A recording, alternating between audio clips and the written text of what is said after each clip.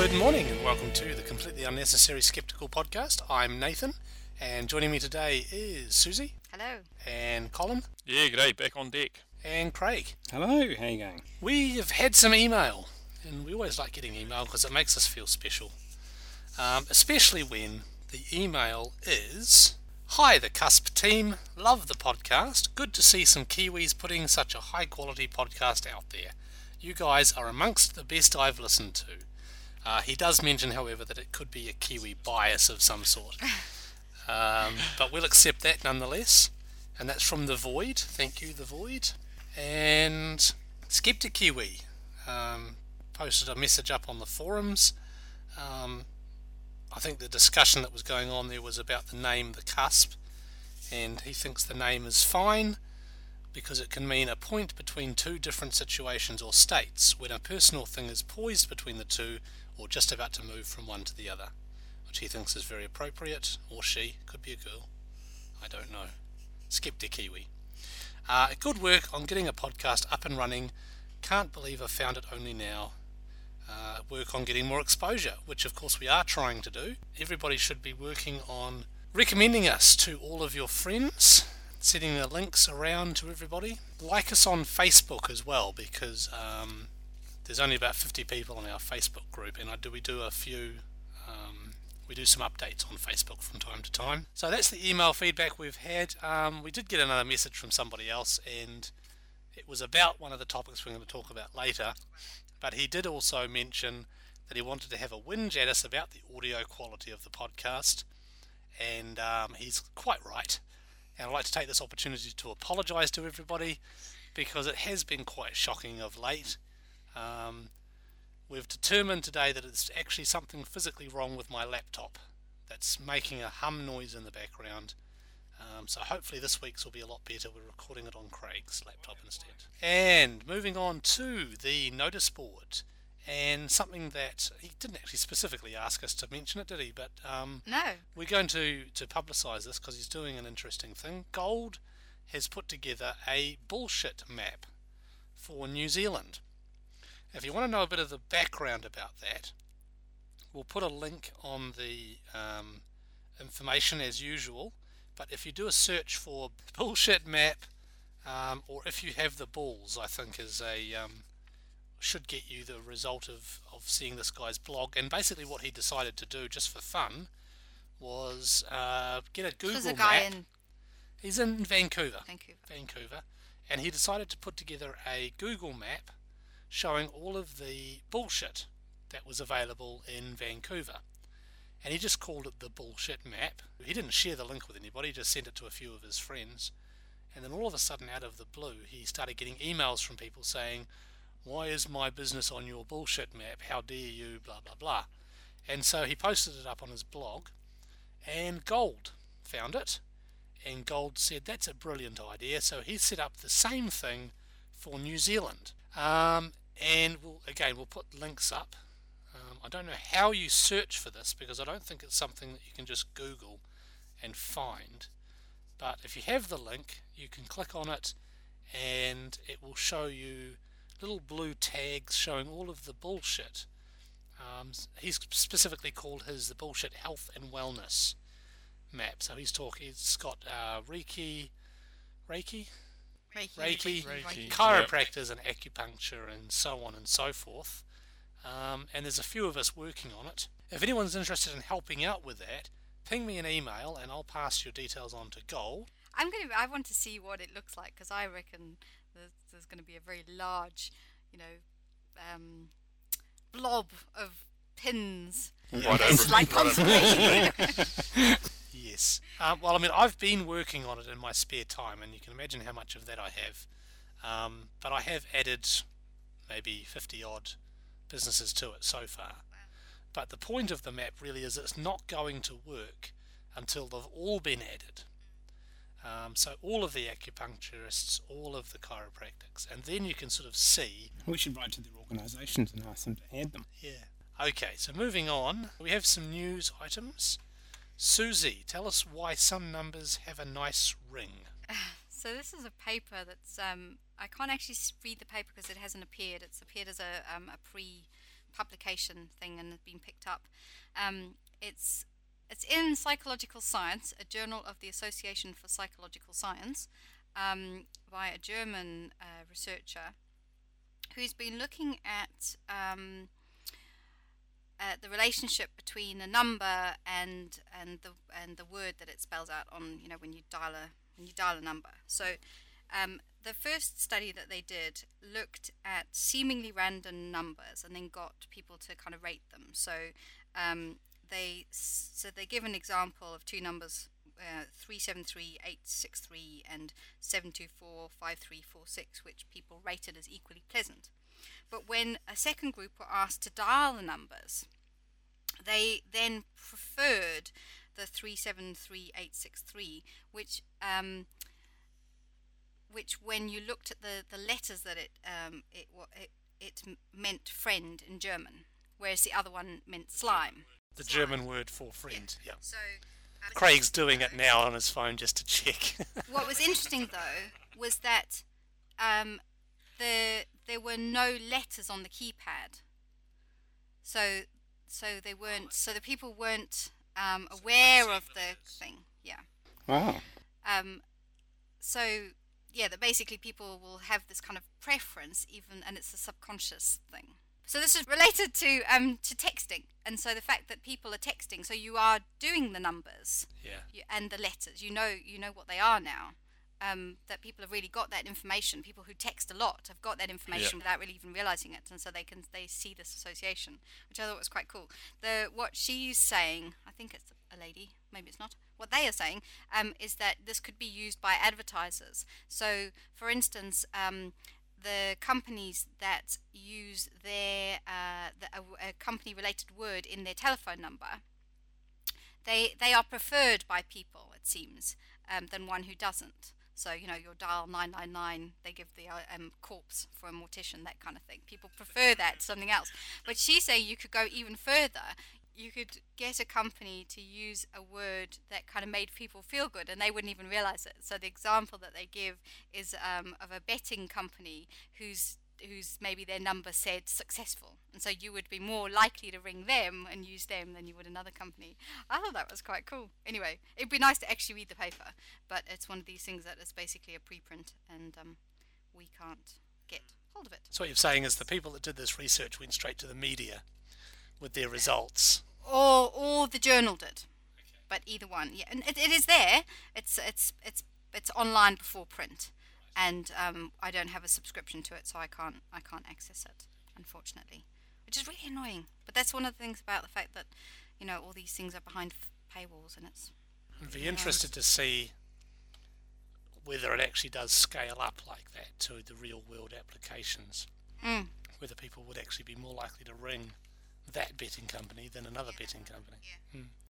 Or they'll use the technique of the yellow pages where you want your AAA moving company. Yes, AA Auckland moving. So the next article is a bad taste in the mouth. So I would say this is the press releases were released by the journal, because it's the same journal, again a preprint before release. Another article called "A Bad Taste in the Mouth: Gustatory Disgust Influences Moral Judgment." That's a way better title. That is. Should have called it that. So some researchers in Brooklyn, the City University of New York, have found that taste. They asked 57 volunteers to rate how morally questionable a set of scenarios were on a scale of 1 to 100. This included a man eating his already dead dog, and second cousins engaging in consensual sex. The participants also indicated their political orientation. We'll come to that in a minute. Before and halfway through the exercise, they were given either a bitter drink, a sweet juice, or water. And interestingly, those that drank bitter drinks were much harsher in their judgments than those who drank water.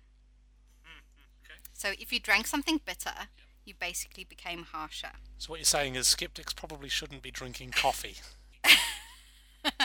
Intriguingly, politically conservative individuals were more strongly affected by bitter tastes than liberals. Looking at Nathan. Right. What? Why are you looking at me? As a politically conservative person. Am I? Is he? Well, I don't know. I have no idea. I have no idea about politics whatsoever. Conservatives are the ones that are all Christians, right?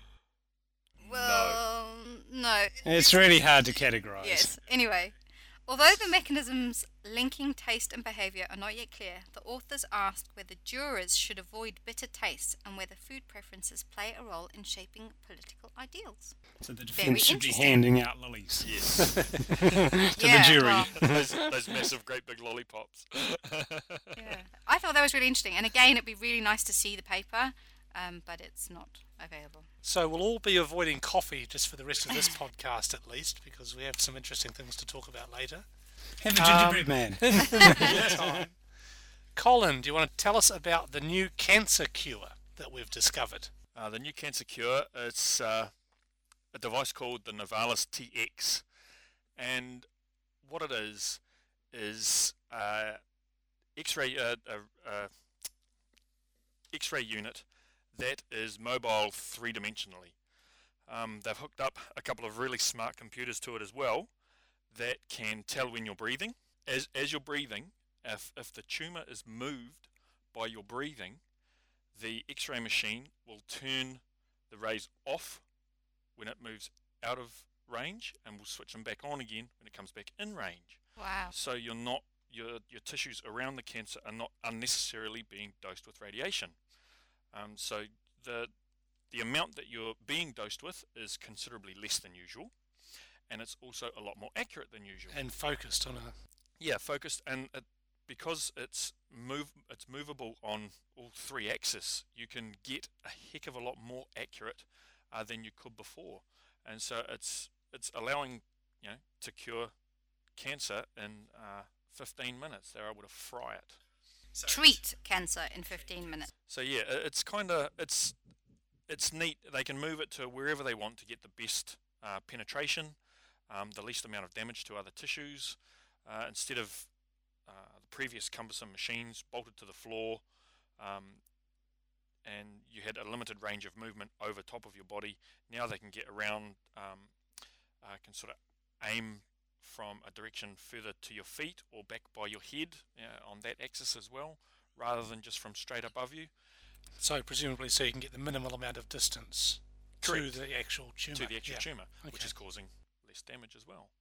There's a very nice comment on the website from somebody called John, who says that it's great, but he questions whether it can be a 15-minute treatment. So he's saying one must include setup and imaging in addition to the treatment. He reckons it end up being about 3 hours over the course of a week. Fair enough. But anyway, What's worth mentioning as well is that unlike most of the cancer cures that we normally talk about, this one actually appears to be a real thing. Yeah. And it was in New Scientist. scientists, yeah. It's a technology that we currently have. It's just been improved on. It looks like quite significantly, a lot more mobile, and it looks like it's a lot easier to use. Good thing. For anyone that hasn't been paying attention, there has been a large earthquake recently in Christchurch. So there's a number of news articles that have come out of that. One in particular, some of us are going to talk about in a minute.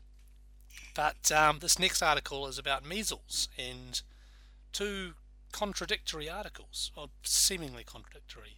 Well, so the first is that there have been some cases of measles in Christchurch this month. So as of about a week ago, it was 3 cases.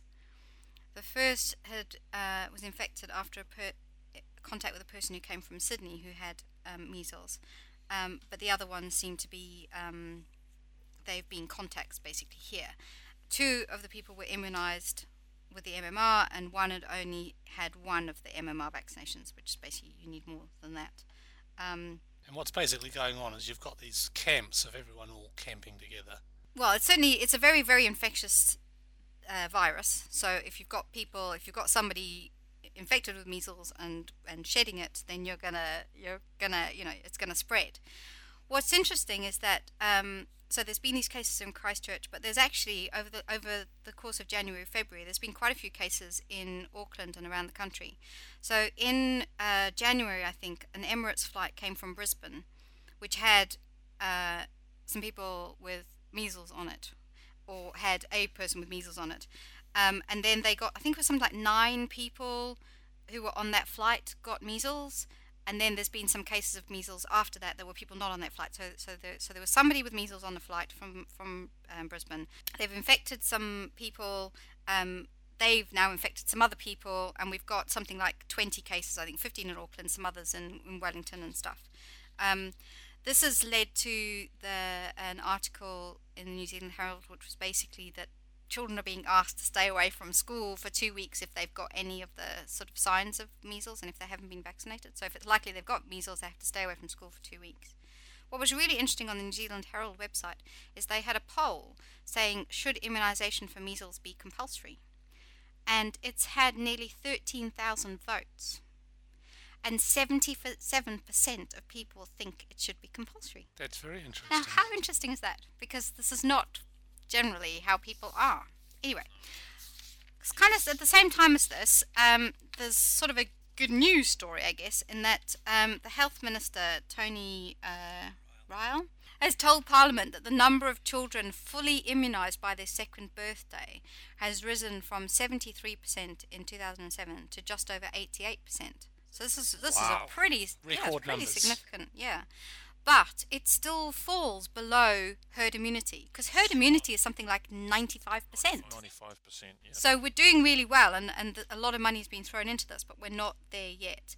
They're very excited that the numbers of Maori and Pacific Island children immunised at 2 is really growing quite high. So the Pacific Island children are 91%, so they're doing even better. So it suggests that it's actually as expected, it's the white middle class Ponsonbyites who aren't vaccinating their children, because of course, why would they? That's very racist. It's very true. I wasn't going to talk about this, but there have been some studies that have shown, that who are the people more likely to use complementary medicine, who are the people more likely to not vaccinate, and they are female, they are high earners, they are middle class, they are. I wonder whether the lower than ideal percentage is because of apathy or because of anti-vaccination attitudes. I think it will, this is maybe a racist thing to say, I think it will be different in different socioeconomic groups. I think it's probably apathy in some, and I think it's active in these opposition, in these kind of white middle class Ponsonbyites.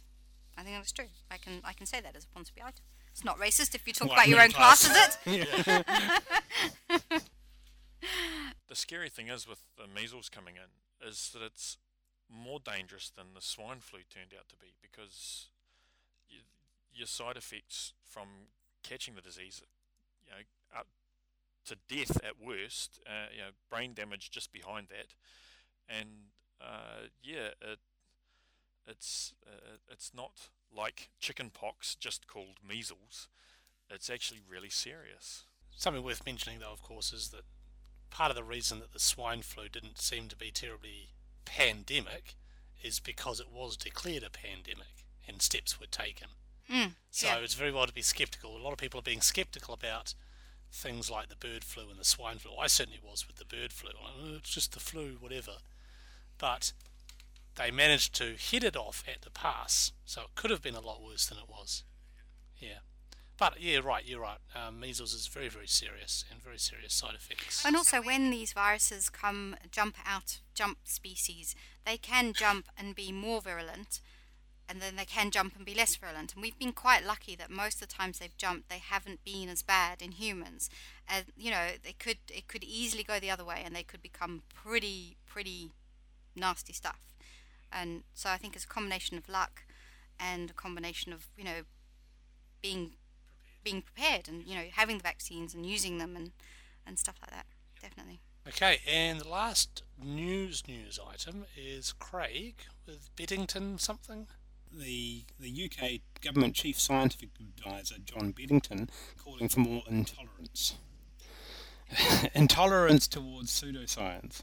He's comparing pseudoscience to racism and homophobia, in that in general we aren't tolerant of racism or homophobic attitudes, and that we should be similarly intolerant to giving pseudoscience a pass. There are enough difficult and important problems out there without having to deal with what is politically or morally or religiously motivated nonsense. So he's calling for scientists not to give a free pass to people promoting pseudoscience based upon the fact that it's that they have political or moral motives. And I think this is a good thing, but I guess to the general public, it can look close-minded. That here we've got this chief advisor telling scientists not to be tolerant of views that are non-scientific. But I think what he's saying is actually, be more vocal. Yeah. Be more vocal about, this stuff in intolerance. Don't start shouting at people, but make it known that they've they're using. Don't give people a free ride if they're using bad science. Yep. I would speak up on behalf of the scientists, so that not that I am a scientist, but in my own dealings with other people that have very different views. They have a different view, and it's not right, but you really don't have enough up your sleeve to counteract their not rightedness. Where they come at you with so many irrelevant and far out things that, for a start, you're sitting there thinking, what did they just say? Where do I start? And some of the stuff you just can't reply to, and is seen by the other party as a tacit win because you don't have anything to reply with. And you just say, "Oh yeah, oh yeah," yeah, and then to comment on something that isn't science, I could see it as a waste of time.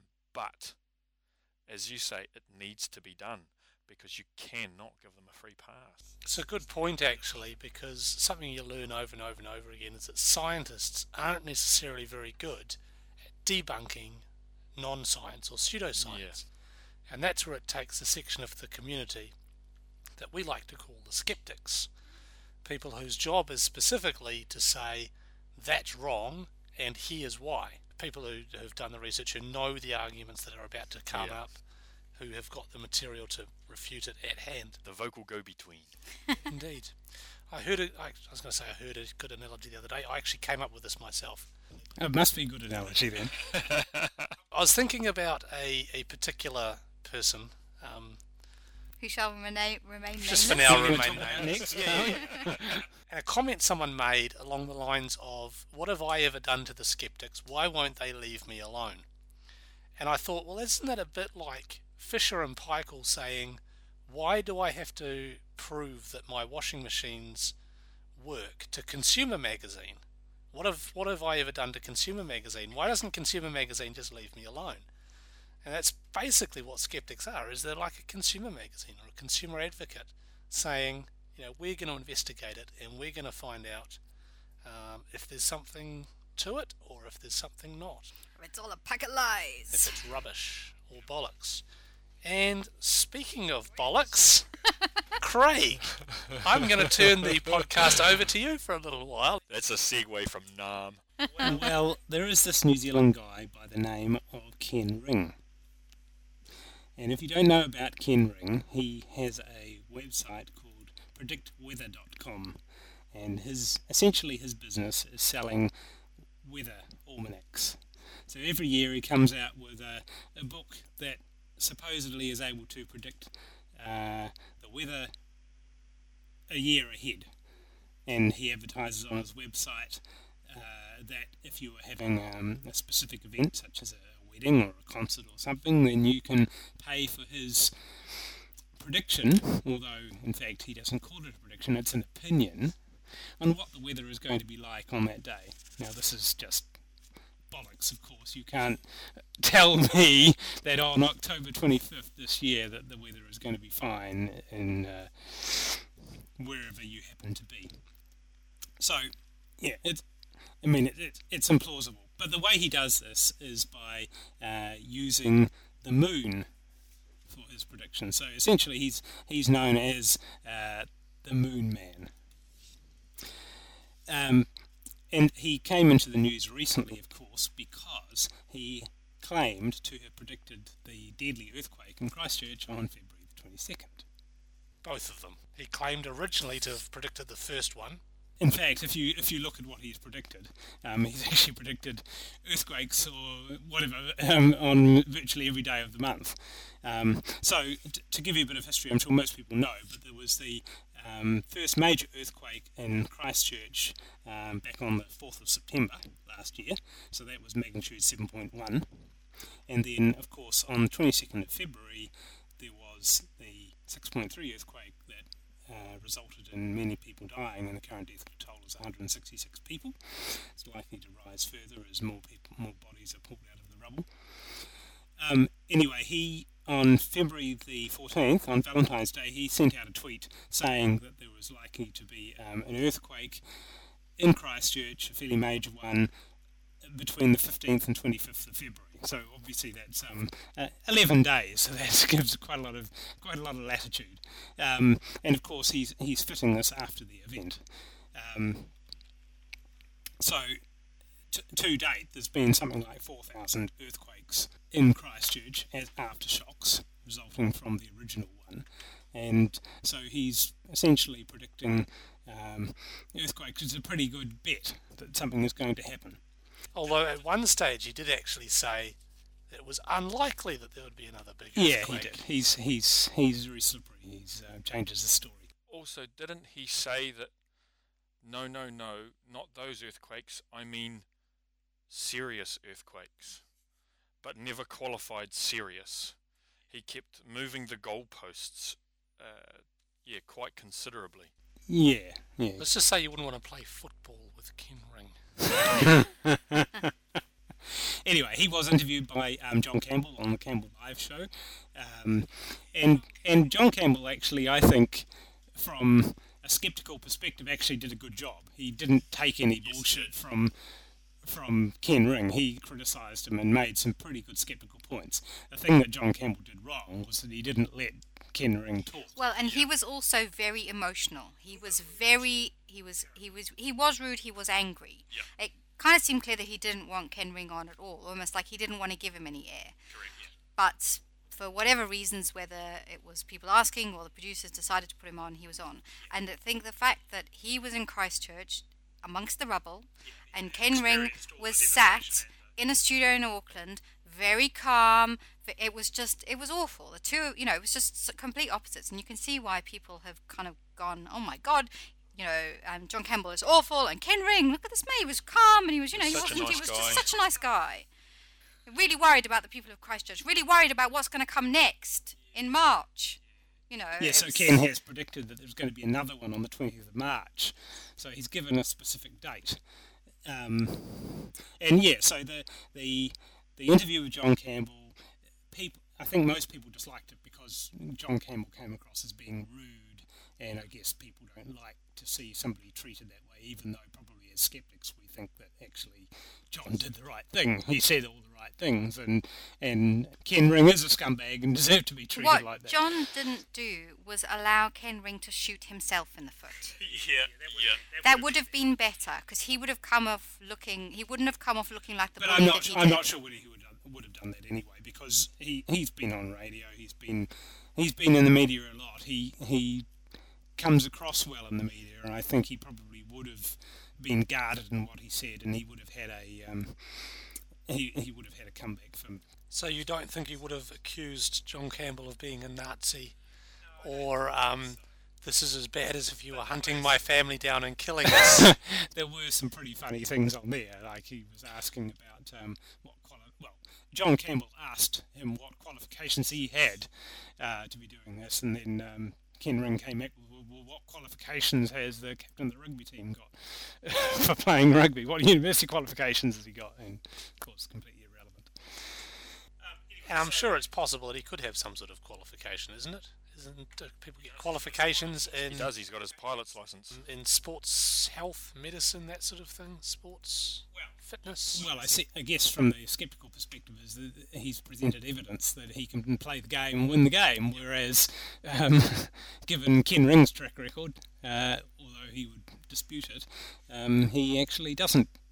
He is not able to predict the weather or earthquakes. And there's various pretty good websites that have been criticising Ken Ring and having a dialogue with Ken Ring. There is a website run by a New Zealander called sillybeliefs.com, so you can go there and have a look, sillybeliefs.com/ring.html. And so that's a pretty good analysis of Ken Ring's weather predictions, and there's a huge comment thread on there where Ken himself has responded and gets... If Ken is nothing if not verbose. And yeah, he digs himself into a pretty deep hole. And so if you've got a couple of days to spend, you could read the whole thread. And on Cyblogs, there is a guy by the name of David Winter who wrote a post called Ken Ring Can't Predict the Weather, where he actually analysed the results, well, the actual weather that happened, compared them to Ken Ring's predictions, and came out looking pretty bad. And recently he's written a post saying Ken Ring can't predict earthquakes either, where he gives a pretty good takedown of Ken Ring's predictions and how he's essentially predicting an earthquake on every single day of the month, and he happens to have gotten lucky in one of his predictions, and so he's now proclaiming that as a winner. So there really is no science behind this. There's no scientists agree with Ken Ring's theories, of course. I mean, there's a tiny amount of science behind it, in that the distance from the moon to the Earth does vary slightly, by about 40,000 kilometres. The actual cycle that he uses, that's a real thing. Yes. 18-year cycle. Yes, but there's no real way that the moon's distance to the Earth can have any significant effect on causing earthquakes. And a point that was made was that it comes down to movement of tectonic plates, and perhaps if there's been a build-up of stress on a tectonic plate over hundreds of years, then the Earth being closer to the moon at a particular point might be the straw that broke the camel's back that caused an earthquake. But there's no way that could be used as a prediction in advance to be able to say that this is when this is going to happen. And likewise, the moon probably does influence the weather. Yes. But in such a tiny fashion that there's no way that you could actually use it to predict as a predictor. Anything. No. So really, he's a charlatan and out for self-promotion. Which brings us to charlatans. Which brings us to Deb Webber. So Deb Webber is the one of the sensing murder psychics, and she now claims that she predicted the Christchurch earthquake.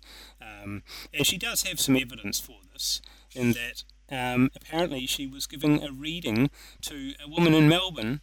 And one of the things, completely irrelevant to the woman in Melbourne, because the woman in Melbourne doesn't actually know anybody in New Zealand, but she said, "I'm so worried about New Zealand, there'll be a massive earthquake coming soon, and it'll split the country in two." What? Now, she made this, she said this on February 19th in Melbourne, and February 22nd we had the earthquake. Did it split the country in two? Well, to be fair, there's this whole debate going on about Ken Ring. Right. A lot of people are on Ken Ring's side saying, "Oh, poor guy, how being yelled at by John Campbell." So, in a sense, the country could be said to have been split in two. Okay. Right. You see how I justified that? Yeah. And the other thing that she is claiming, which she doesn't actually have evidence of, is that she claims to have known about the Christchurch earthquake for at least a year. But she didn't tell. But she didn't tell anybody about it. No. So psychics are evil people. They Oh, are. but hang on. She is going public with her warning of further devastation, but she's not sure if it's another earthquake on its way or if it's just the current situation. Or she's just making stuff up that sounds likely. Yeah. Oh, don't we love her? Yeah. No, we don't. We don't like any of them. No, so she's opportunistic. Oh, and apparently she's got a tour of New Zealand coming up. Oh! Coincidence? Wow. No, I think not. You're not saying that she's taking advantage of this horrendous natural disaster for the purposes of self-promotion, are you? Surely not. No. They wouldn't do that, would they? She and Ken Ring. Yeah. Anyway, so there's plenty of good stuff online if you want to read about that. And speaking of side blogs, which is quite good, Susie.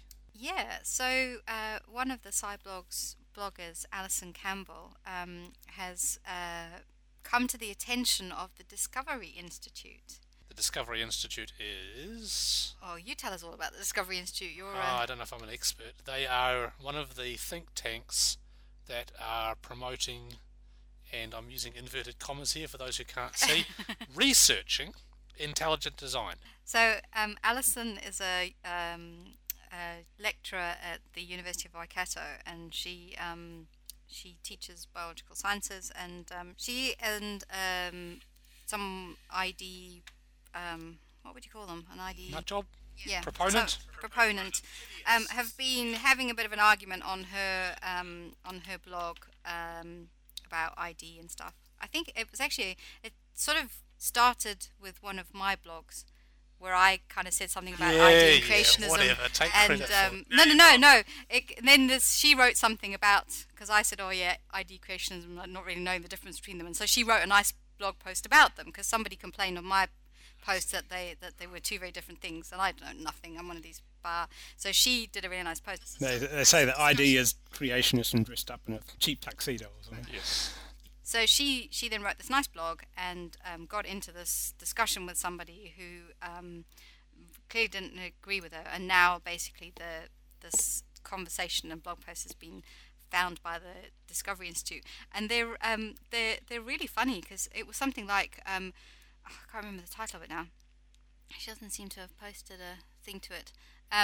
It was something like why students taking Alison's class shouldn't mention they believe in God or something. It was because what she'd said was, well, if they hand in a lecture or hand in an essay where they talk about ID, then I'm gonna mark them down because that wasn't what that's not what they haven't shown any kind of science in their lecture and stuff, and so it's kind of funny.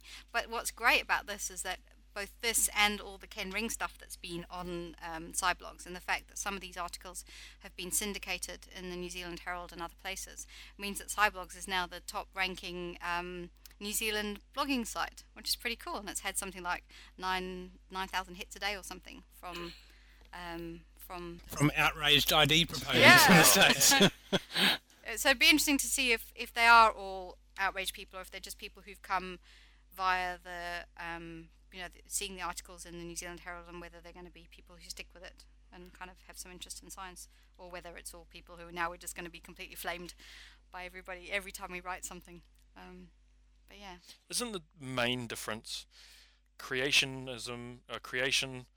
was by God, but intelligent design includes the possibility of aliens? Not directly, but yes, effectively the creationists say it must be Genesis, it must be God.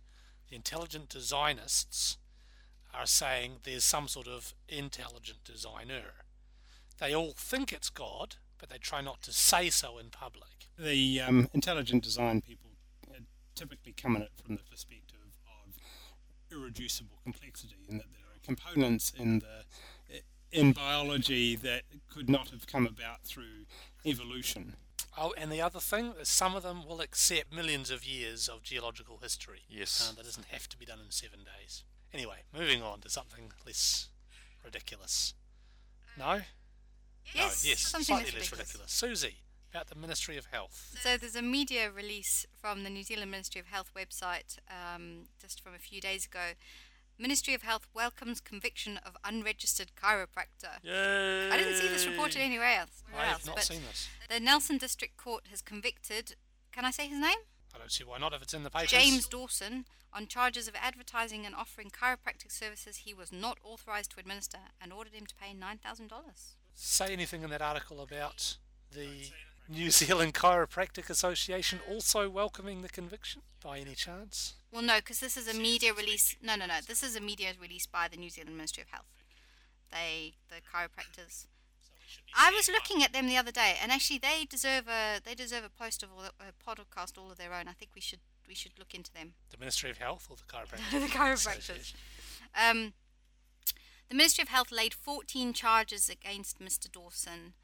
12 of these related to advertising and offering chiropractic services, while 2 were for carrying out activities restricted to registered chiropractors. Damn it, you better be licensed for your bullshit. He trained as a chiropractor in the US and has unsuccessfully tried to register as a chiropractor in New Zealand since coming here in 1995. So I wonder why he's been denied.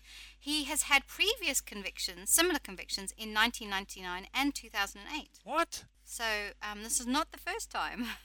Despite repeated warnings, he continued to advertise and offer services. He was well aware that his activities breached the Act, but carried on anyway. Wow. If it's his only way of earning an income, then what's he going to do? At the sentencing on Thursday, Judge, whose name I can't pronounce, observed that Mr. Dawson appeared to lack any remorse or insight into the offending and consider it likely he would commit the same offence again. What? So, what's the act you were talking about? Sorry, the Health Practitioners Competence Assurance Act of 2003. Well, I can see one problem to start with right off the top. Assurance. No, I was thinking about health practitioners, actually. Was they neither? Well, I suppose they practice. Yeah. Anyway, moving on. Is it time to integrate medical and natural health care? Now, this follows on from an email. Do you want to read it? I'll read the email. Gasmans. Fellow skeptics, I have a suggestion for your investigation. I was raised to boiling point by an article published in the New Zealand journal Kai Tiaki, Nursing New Zealand, February article 2011, which was brought to my attention by a nursing colleague whom I suspect fully realised the effect said article would have. The article in question is the centrefold article entitled, Is it time to integrate medical and natural health care? Short article? Well, succinctly the answer no springs to mind. However, the article is by Richard Harman. His bio is a retired mechanical engineer and university lecturer from Christchurch.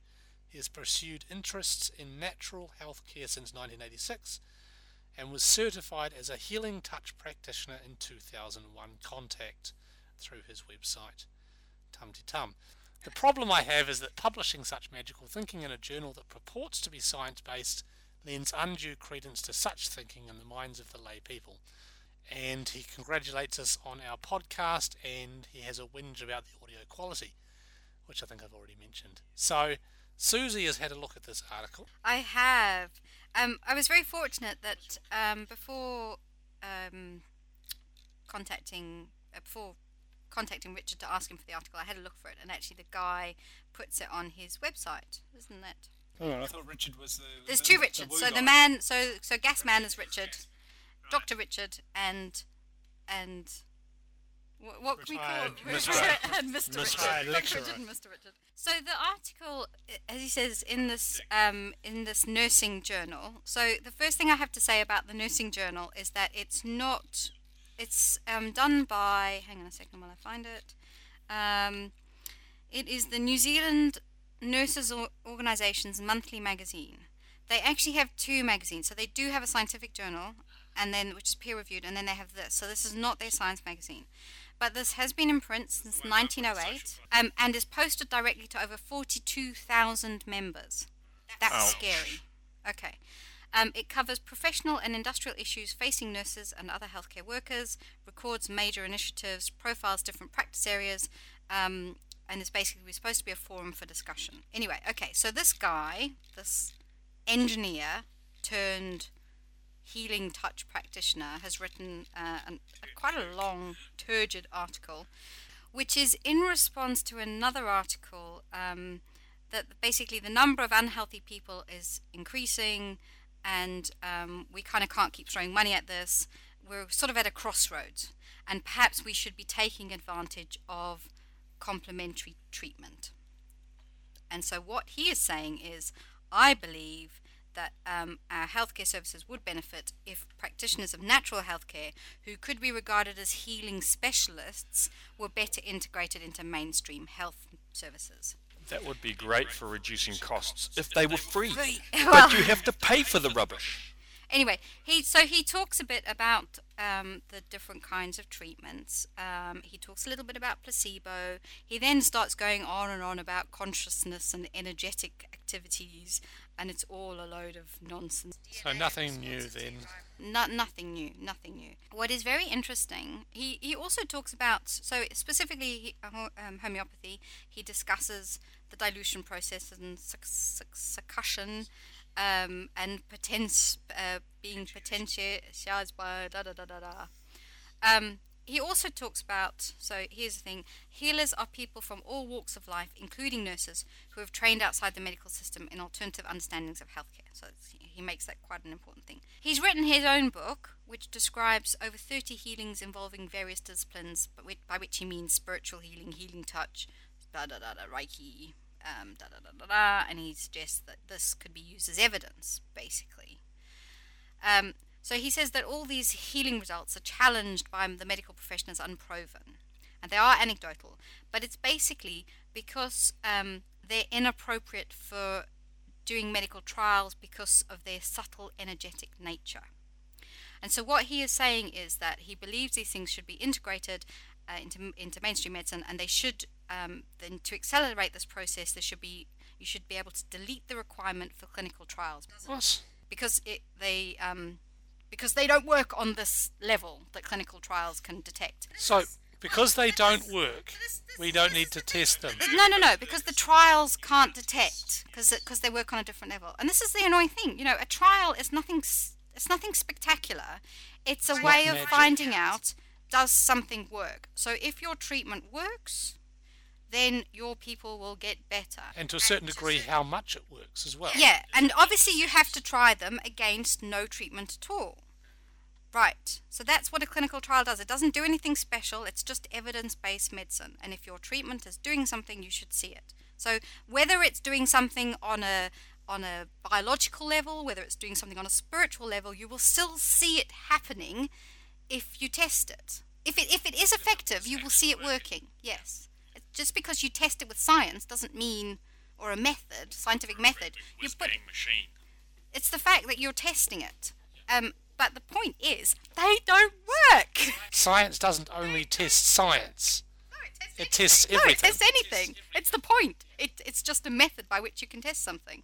I'm sorry, I'm getting really excited and I can tell I'm getting kind of noisy. Anyway, that's a really annoying thing that basically this kind of, it works on a different level so science can't test it. No, science can test anything that works, if it's going to work. Indeed. And they don't work. Hence, they don't work.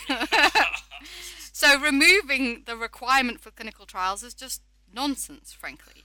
Yeah. So I contacted the Nursing New Zealand Journal, or there's this Kai Tiaki. I contacted them saying I was quite disturbed that this article had gone out to 42,000 people. And so she said we'd be very happy to publish a response. And I've got, in fact, they've already had one this month from a nurse expressing some gratitude for the article.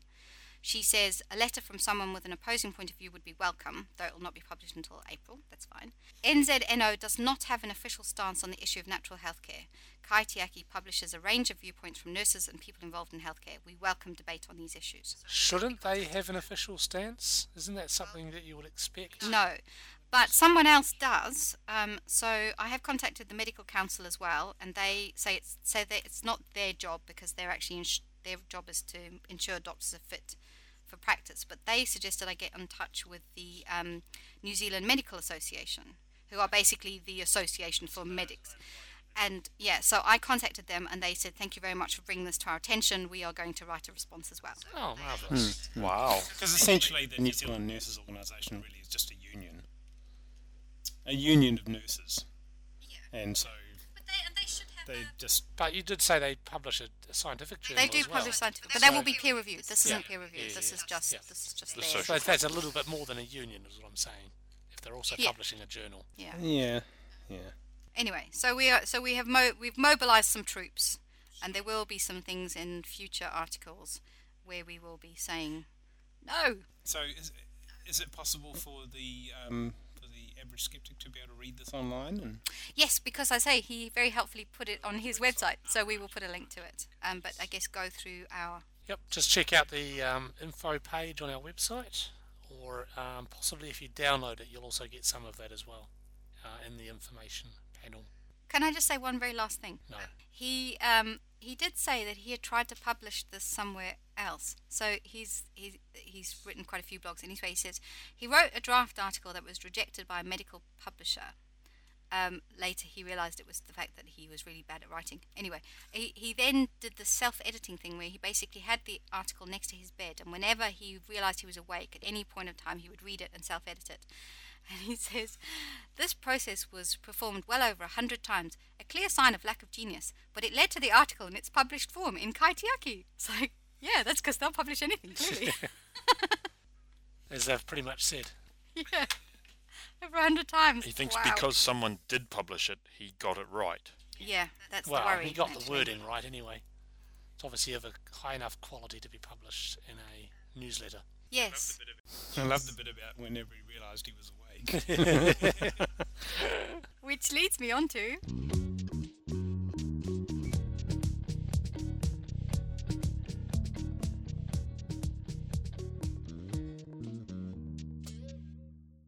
And thank you to Mark Hughes for sending us that intro.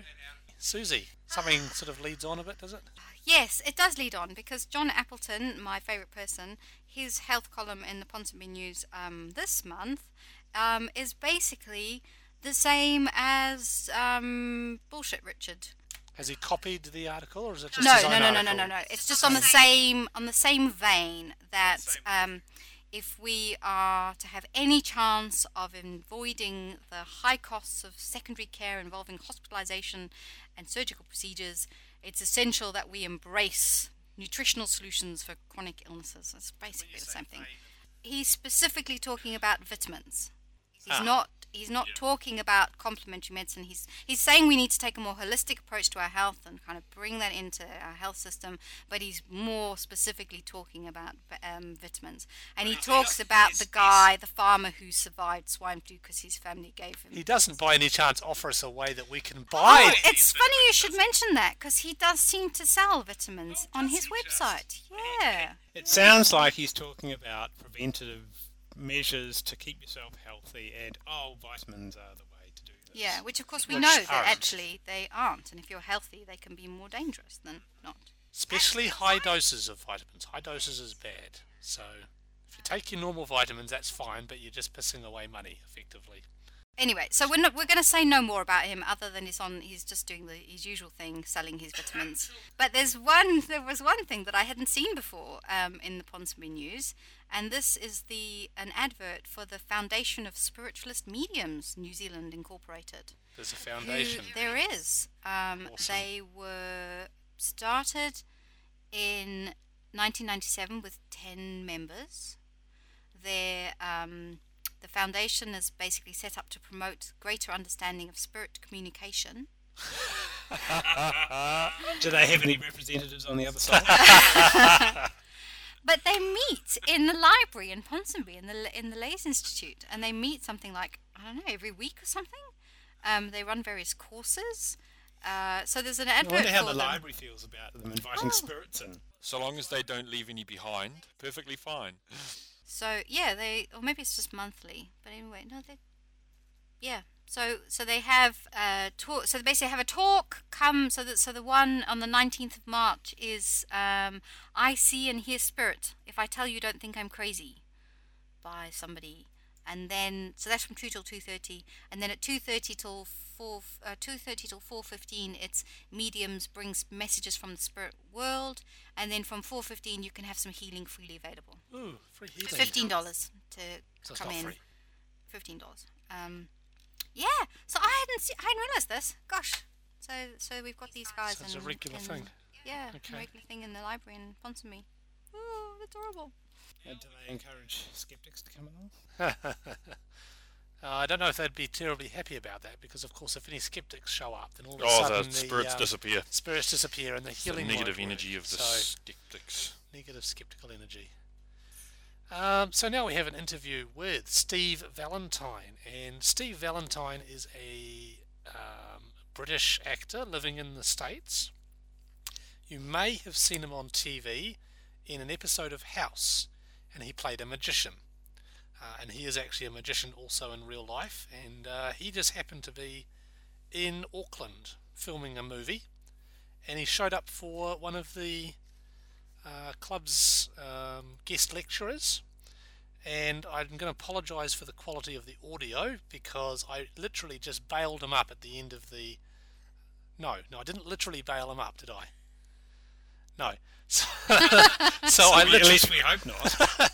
So I literally cornered him at the end of the meeting and said, hey, how do you feel about skepticism? And he basically just started, and I recorded it and on my phone. So the audio quality isn't phenomenal, but the interview itself is quite interesting, I think. So here's the interview with Steve Valentine, in which Nathan gets schooled on the meaning of skepticism. And I'm here with Steve Valentine, famous magician and amazing actor. Thank you. How are you? You may recognise him from such shows as House and Crossing Jordan. Yes. Which I've never seen, but I'm going to go and watch right now. You've heard of the skeptical movement? Absolutely. Would you say you identify as a skeptic yourself? If you define what a skeptic is. Okay, a skeptic is a person who has an opinion about paranormal and alternative medicine and pseudoscience and is generally opposed. I guess as well as... I don't think that's a skeptic. I think to me, a skeptic is someone who doesn't believe what everyone says exists unless they see proof. That's it. They just need to see proof. If you show me proof, I'll believe it. Someone who has an opinion that they already don't believe in the paranormal is closed. To me, that's more of a cynic. Okay. So, like for example, myself, I always think of myself as a true skeptic, because if I meet someone who says they're psychic, I'll give them the benefit of the doubt until they start to do a cold reading or I see a thumb writer, and then I'm like, okay, I get it. I actually had a guy stop me in the streets once and start doing this whole routine, and he was doing one ahead, and at the end of it, he asked for a donation to his church. And at the end of it, I was like, dude, I think what you did was great. As a magician, I can, but I said, you're not real. It's not. So, and maybe a true skeptic will consistently be disappointed by, not finding anything real out there. But I feel that, Joe Nickell, I was talking to Joe Nickell about it, and Joe has been investigating psychic phenomena, apparent psychic phenomena, for about 50 years or so. And he's never found anything he can't explain. And I think that there's definitely something in that. But even Joe would say that every time he goes out on a job, he would love to find something really paranormal. And that's, to me, a true skeptic. I just think the people that go, oh no, everything exists without proof, you just have to believe, I think that's just walking in the clouds. Okay. Yeah. I'll take that point. You're quite right. That's a better definition of skepticism than what I had. And I agree with you. Do you think, though, at a certain point, you get to, like you talk about Joe Nickell, he's doing it for 50 years. Yeah. At some point, you have to say, well, we've made a good effort. At the moment, it's fair to say that there are no people who are psychically reading people's minds, or that as of what we know right now, it's impossible to talk to the dead. Well, I think as of what we know right now, we don't have the techniques to talk to the dead, if that is possible. Right. I think that, there's that great saying that any kind of, what is that saying? Sufficiently advanced technology. That indistinguishable from magic. Is indistinguishable from magic. I mean, the idea of a radio 200 years ago, the idea of this cell phone, and voices coming out of my cell phone, or being able to Skype with somebody on your computer, it was magic. It was impossible. But we found a way to transmit energy through the air, invisibly, without us actually hearing it. But there is something that can pick it up. And I think if that exists, maybe one day we'll find something which will kind of go back in between those two, between those two places where maybe these two different parallel universes exist or whatever. Like it. The great thing with that they're doing. Well, I don't think it's great. I'm terrified of it. But the atom smashers. The one in. Large the Hadron Colliders, which I've been doing a lot of research on, because we're basing a TV show kind of. That's the start of a TV show as one of these things happens. Yeah. And they were talking about how they're hoping to prove that things can move between dimensions, Right. you know, and the one thing that probably can is gravity, and if they can prove gravity moves, then they can find a way to make it all work. But Yeah. it's, you know, there's just so much we don't know, but I don't think we can ever rule it out. That's all. I just think I'm just kind of like, prove it. Yeah. And if you can't prove it, I'll be excited. If you can prove it, I'll be really excited. And if you can't prove it, then Sure. you know, you're a sham. And you should. If there's a place for psychic readings, if it's done, I think it's very Honestly. honestly, and I Yeah. think if it's done in a positive way to help people with deaths in their family, I don't think it's necessarily a bad thing. Okay. For me, the bad thing is psychically moving tables. It's poltergeists are moving the tables around. Indeed. But to me, the bad thing is when someone uses the apparent psychic ability to rip someone off, to get a lot of money out of them, to tell them now they have to do cleansings. That's wrong. But the rest of it, I think, is, you know... I think there's a place. Yeah, I mean, it's not that much different to certain kinds of therapy. Really. Okay. And just quickly before you go, you were talking before about a TV show you were trying to do. Skeptic. Yeah, I have a pilot I wrote for about a skeptic, and you know, the toughest thing about doing a TV show about a skeptic is the public in general wants to believe. Yeah. So you can't have a lead of a show who's a killjoy. He has to really want to believe, but he can be disappointed along Because the you way. would never have a TV show about a mentalist who becomes honest and starts solving crimes or anything like that. Yeah, that would never happen. Never happen. All right. Yeah, it's gonna. Hopefully, we'll Well, get that'd be made. great if you get it done. We'd love to see it. Yeah, I'll let you know Brilliant. more. I'll let you know I think more. there is a market for that sort of thing now as well. I think there is, and you know, it's basically what we're doing is the Conan Doyle Houdini story up to date. Right. Their relationship. Yeah. But, Yeah. you know, in a modern day kind of scenario, which is great because they were both skeptics. Well, he was a skeptic, and you know, Doyle was Doyle was the complete believer, opposite yeah. end. And yet they both still like to go and investigate Yeah. and It's a kind good of idea. balance out the opinions, and I think it's a good thing. Buddy cop show. Sort of Kind of like that, yeah. Brilliant. Thank you very much, Steve. Absolutely, Nathan. Great interview. Good to see you. Hi, this is George Raub from the Geologic Podcast, and as one who revels in things that are completely unnecessary, let me revel in saying you are listening to the Completely Unnecessary Skeptical Podcast. So now we are still encouraging everybody to go out and spread the word and try and encourage more people to download our podcast. I haven't had a chance to check our stats recently, so whatever number I gave you last time is still the number we're assuming, and we're still trying to double that number. So whatever number I said we were trying to reach, we're still trying to reach it. But of course, none of you actually need to know that. All you need to know is tell all your friends, send the link out to as many people as possible. If you get it on Facebook, share it. If you get it in your email, forward it. And you can always just send people to the website, of course, to listen to all the old episodes, some of which are quite good, if I do say so myself. So, Craig, you've got a quote for us? Oh, yeah, I do actually. This is from T.H. Huxley. Science is organised common sense, where many a beautiful theory was killed by an ugly fact. Oh, that's lovely. So, word of the day.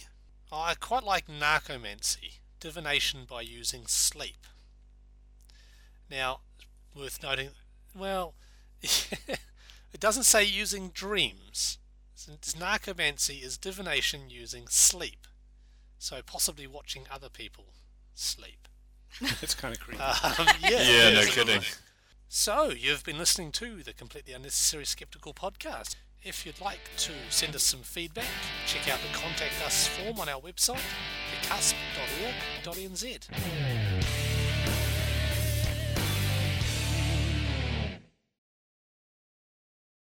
The article itself, and we may not need to go to Susie for this, the article itself can best be described as execrable... Someone? Oh, I've never seen that word before. It looks like Scrabble. It's a fancy word which means shit.